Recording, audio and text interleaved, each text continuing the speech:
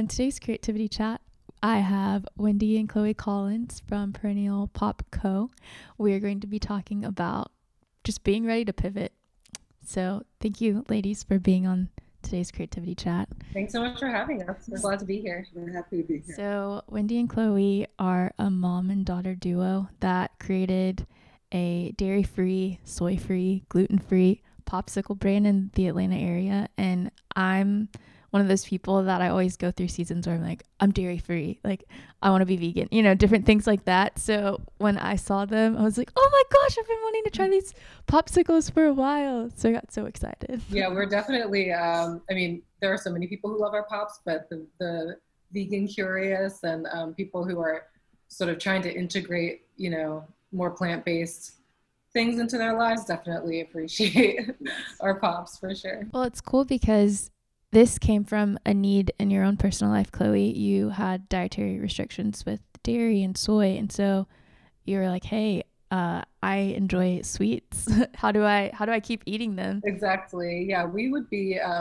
wandering down supermarket aisles in the frozen section, trying to find dairy-free and soy-free ice creams. And at the time, there really wasn't a lot available on the market that wasn't soy-based.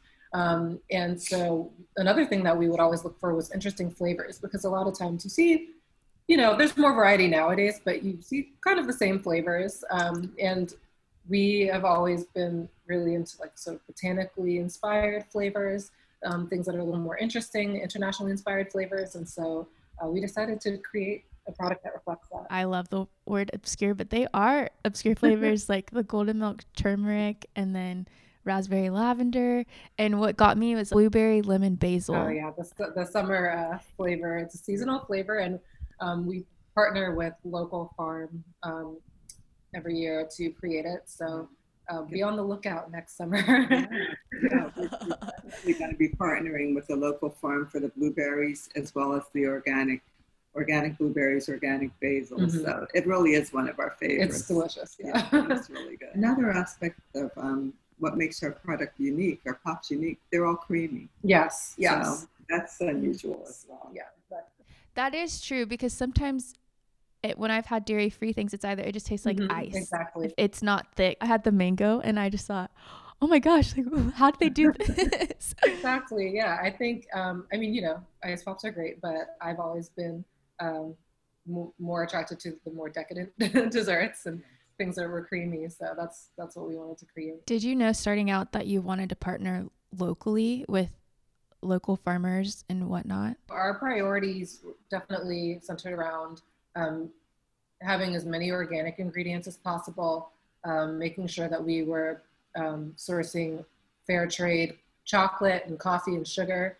And another part of what we have been interested in doing is sourcing local organic produce as well, which can be a little trickier, finding produce that's both local and organic.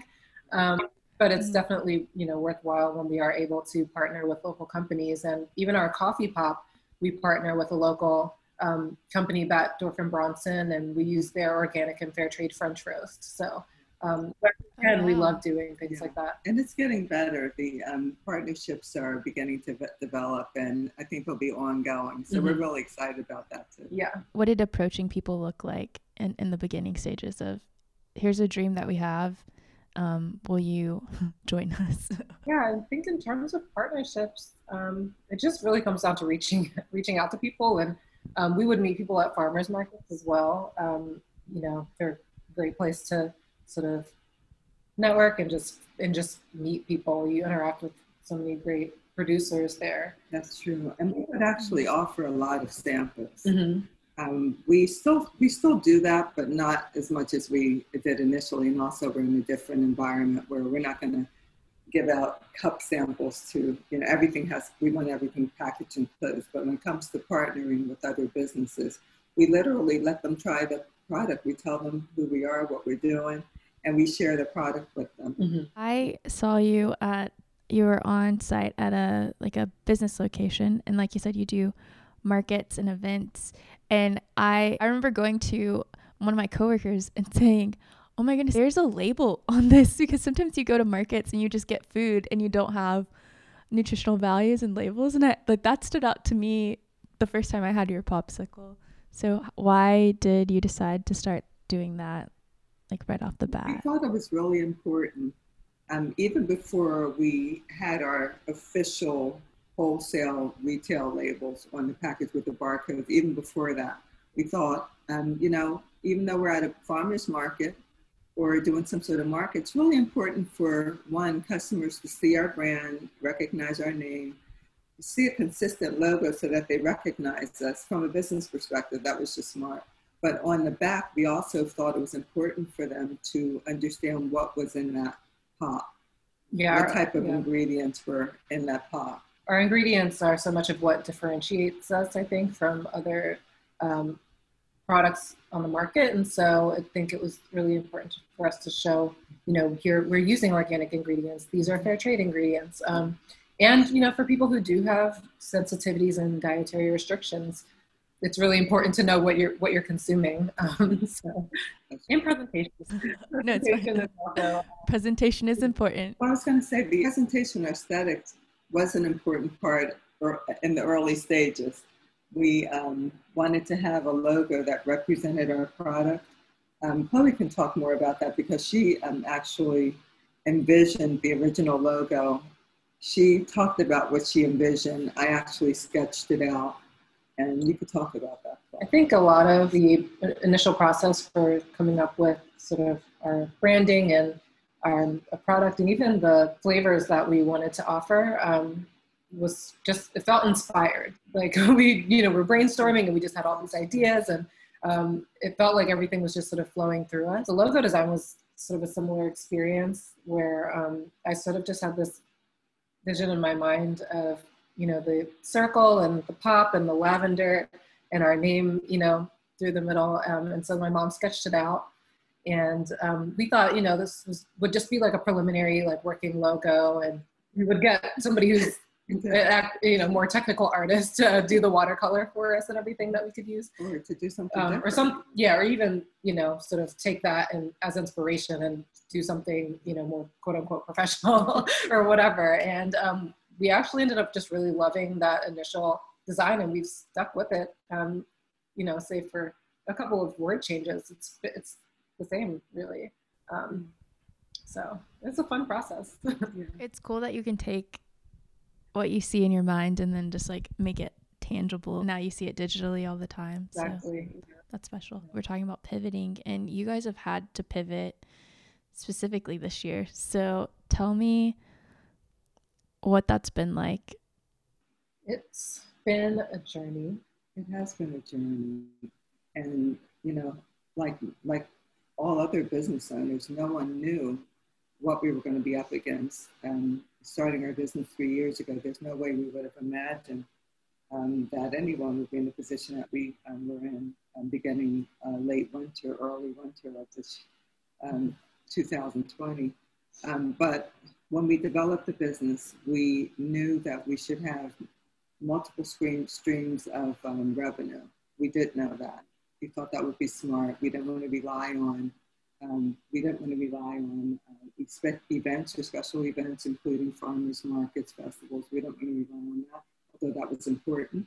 We didn't want to rely on catering at universities or for celebrations or fundraisers, although those were two aspects. And we knew that wholesale eventually would play a role, but little did we know by and preparing to be wholesale or selling to retailers early before we thought we were even ready to do that. Little did we know that that would be our saving grace, that would be our pivot that allowed us to keep going when all of the other business literally disappeared. Mm-hmm. Everything completely canceled, but because we had already obtained our licensing for wholesale, we had already not just created or worked with the Department of Agriculture to get our nutrition labels, our nutrition fact labels and our barcodes, and actually started producing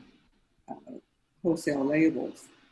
We had no idea that we would completely pivot and rely on that business and start developing that side of the business as our primary stream of revenue. And that's what happened. And we're really happy that we were put ourselves in that position or prepare. So I guess the big thing for us and for other businesses to do is to really not just focus on what you think you need to do now, but always look ahead, always prepare to do more than you think you're even ready to do. Think ahead, and if you need resources in order to do that, if you need to work with people who know more than you do, engage, work with those people. Yeah. Whether it's an accelerator or an incubator or whatever it is you need to do, always be around people that know more and are doing bigger things than you are to inspire you and help you to learn the steps that you need to learn in order to be prepared. And I think also to add to that, a huge part of being a business owner is being agile and being flexible and being able to pivot. It's like even when we started, our business looks so different than what we thought it might look like, 3 years down the road. And so I think it's just really important to be open as a business owner, because what you project is going to be your main focus, or what you think is going to work. It's not always what people respond to. And so I think, if you have a really great concept and a great product or whatever it is, you can find ways to sort of mold it so that it works and that it fits with your customers and what they want. And so it's just something I think that I don't know that we really heard people talk about this before we got started, but it's something we learned, just from experience. You weren't necessarily, let me prepare for a pandemic, but you were prepared for what could be or what we hope to be. And I think that's special. So yeah, exactly. You just moved to a new kitchen. Yeah. Tell me about that. It's a really beautiful space. We're excited because it means that we're sort of leveling up and we are expanding and increasing our capacity. And so this is definitely a stage that we're excited to be moving into. The timing has been interesting because we've done all this in the midst of a pandemic. So there's been a lot to sort of consider, but like we've said, the pivot has really allowed for us to make this move, and also this move is supporting the business that we want to do moving forward. And the environment that we're in, not only is it a great facility, it's a supportive environment. Mm-hmm. It's a very supportive environment, and by being there, we also see that we'll have additional opportunities for getting our product to wholesalers. We're involved with a couple of projects where we're going to be working on deliveries, everything from shipping to local delivery service. So where we are, it's all come together. They're supporting us and other businesses and achieving some of those types of goals as well. Yeah, and it's great to be surrounded by other business people who you can sort of bounce ideas off of, share stories and experiences and learn and grow together. What would be your dream wholesale store? Our sort of ideal wholesale accounts are sort of specialty co-ops and retailers and specialty grocers. Yeah, a dream one. I don't know about a specific name. I mean, there are a couple that we might have in mind that we're beginning to work towards. But I think the idea or the concept would be, at least from my perspective and what we've kind of talked about, to have more regional distribution. Mm-hmm. Yeah, and that would be kind of within reason, within the stage that we're moving into. We think that would be a great opportunity. Yeah, definitely. Growing within Georgia, and of course, eventually outside of Georgia as well. Well, I think that says something to the concept of like start small and then like grow bigger, but also start locally, which you've obviously done a really lovely job of that by being in the community and partnering with people around, and then having that kind of expand throughout the state, and then ultimately, hopefully, not only nationally, but like worldwide. So right. I think that's really cool. Yeah, I think, and not to say that this is a bad thing, but we see, these businesses that appear to sort of like boom overnight, get a lot of attention. And, it's wonderful for them, but I think there's something to be said for growing at a slower, steady pace, because it really means that you can have all of your systems in place. You can make sure that the quality of your product is what you want it to be. You can make sure that your presentation is what you want it to be, and that you're really putting yourself out there in a way that it reflects what you want your brand to reflect. And I think, you know, doing things at a slower pace and on a smaller scale really allows you to gain that experience so that you can grow into larger distribution or larger presence. And it also has helped us to, and I believe will continue to help us to develop relationships. We see the importance in that. And one thing that we're really big on, and I think this is personal, but it definitely spills into and reflects on business. We're big on honesty and integrity. That's just the way, working kind of in a clean, clear, and bright way. It may sound corny, but that's what works for us. And if you can't really operate that way, I think things become a bit foggy and you can lose your way as a business. So we want to keep moving in that direction. Yes. Even if it means moving at a slower pace, that's fine. I like that. In what ways this year have you felt like your creativity has shifted or expanded? Ooh, that's a good question. That's a good question, and I'm sure it has. I mean, I can say that I've always been a pretty creative person. I was very poetic as a child. I loved music. So that hasn't changed much. And I'm still very driven by aesthetics and literary arts and music. So I definitely see Perennial Popco as an extension of my passion for beautiful sensory experiences. I think that it's allowed me to express my creativity in different ways. So, you know, even from designing the logo to coming up with flavors, I mean, that's a creative process, you know, sort of thinking about that. Yeah, and also, I guess this period, as challenging as it is, it's allowed us to kind of step back, pull back, and as people really develop and work on what makes us creative, what we love, what inspires us.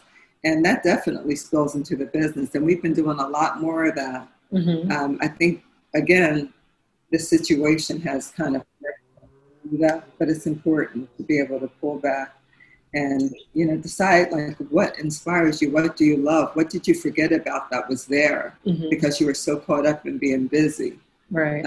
So we're busy, but we're taking time because the balance is really important as people. It's just important. And Chloe has her interest in things that she's passionate about. She's passionate about her business, but she's passionate also about life and her personal interest, her creativity, everything from... Yeah, I mean, you could even think of this as, I guess, work-life balance, really, yeah, which is maybe, you know, but not like super radical, but... Like you can't travel, but like literature and music. And, yeah, I think just both of us are sort of becoming better at achieving balance. And I think if you... even just upgrading the mundane, like, you know, putting on jazz music and drinking your tea while you're getting ready for the day, or reading some poetry before bed, having your flowers next to you in your home. So I think that, you know, if you are able to be a whole person or a more well-rounded person, then you can bring that with you into your business. So while we do, you know, whoever says like, I want to be an entrepreneur so that I can make my own hours, it's like, that's great, but your hours are going to be much longer than if you're working a 9 to 5. So, you know, but we work a lot and we work hard, but I think not running yourself ragged is really important because if you're not taking care of yourself, then you can't show up how you want to in your business or in any other aspect of your life. So I don't know. I mean, that's kind of a roundabout answer to your question, but I think just engaging in the things that that spark your creativity. So whether it's journaling or, you know, reading or watching documentaries, I don't know. These are all very like nerdy things. Oh, you sound like me. And also finding ways to be of service. We can't necessarily do what we were doing as far as being of service, but there are different ways to show up and offer service through maybe making your product available where it wouldn't have been available, or even on a personal level, like, you know, we've done some food drive donations and you know, just different things sort of to try to engage and connect in this strange time where you can't like see people or talk to people or interact with people in the same ways. I don't know. I think creativity, the point of all of this is just that creativity can look very different. It doesn't always have to be the first thing that comes to mind, which might be, you know, being an artist or a musician or things like that. It can look different, I think, for different people. And so just in finding and engaging with what makes you feel creative, what sort of sparks that joy. Is that Marie Kondo? Do you need help folding? I actually have. Well, this is not necessarily a creative process. I guess there's creative aspects, but one thing I've done during this pandemic is get really into organizing. And so drawer organizers are like my best friend. I love folding now. So that's also been a process, a fun process. And for me, part of what's important to me in business and personal, I'm into aesthetics and beauty for sure. I am. I love it. But I'm also into comfort and creating processes and systems that you don't necessarily notice, but they make you feel better. So you might have that beautiful environment or setup, office, or whatever, or business setup, and people don't realize the reason why it's running so seamlessly, or the reason why it feels so nice, or the reason why you like being in that space is because a lot of thought has gone into the organizational aspect of it, setting it up and having certain processes that are seamless. Like when we're working with the customer, if we don't have processes that are pretty smooth and seamless, it may look like no effort went into it, that there's just a flow, but it's that way for a reason, because, you know, we put in the time of figuring out, you know, how it's going to be comfortable for everybody and enjoyable for everybody. Being organized is actually quite liberating. It really is. It's one of my things for sure. Yeah. Well, thank you for being on today's Creativity Chat. I will link all of Perennial Popco's website, social media links in the show notes. And if you see Wendy or Chloe at a market one day, or, you know, you see their name in the grocery store, you should 100% purchase a popsicle or a box of pops, because I really like them. So thank you. And I hope you have a lovely rest of the day. You as well. Bye.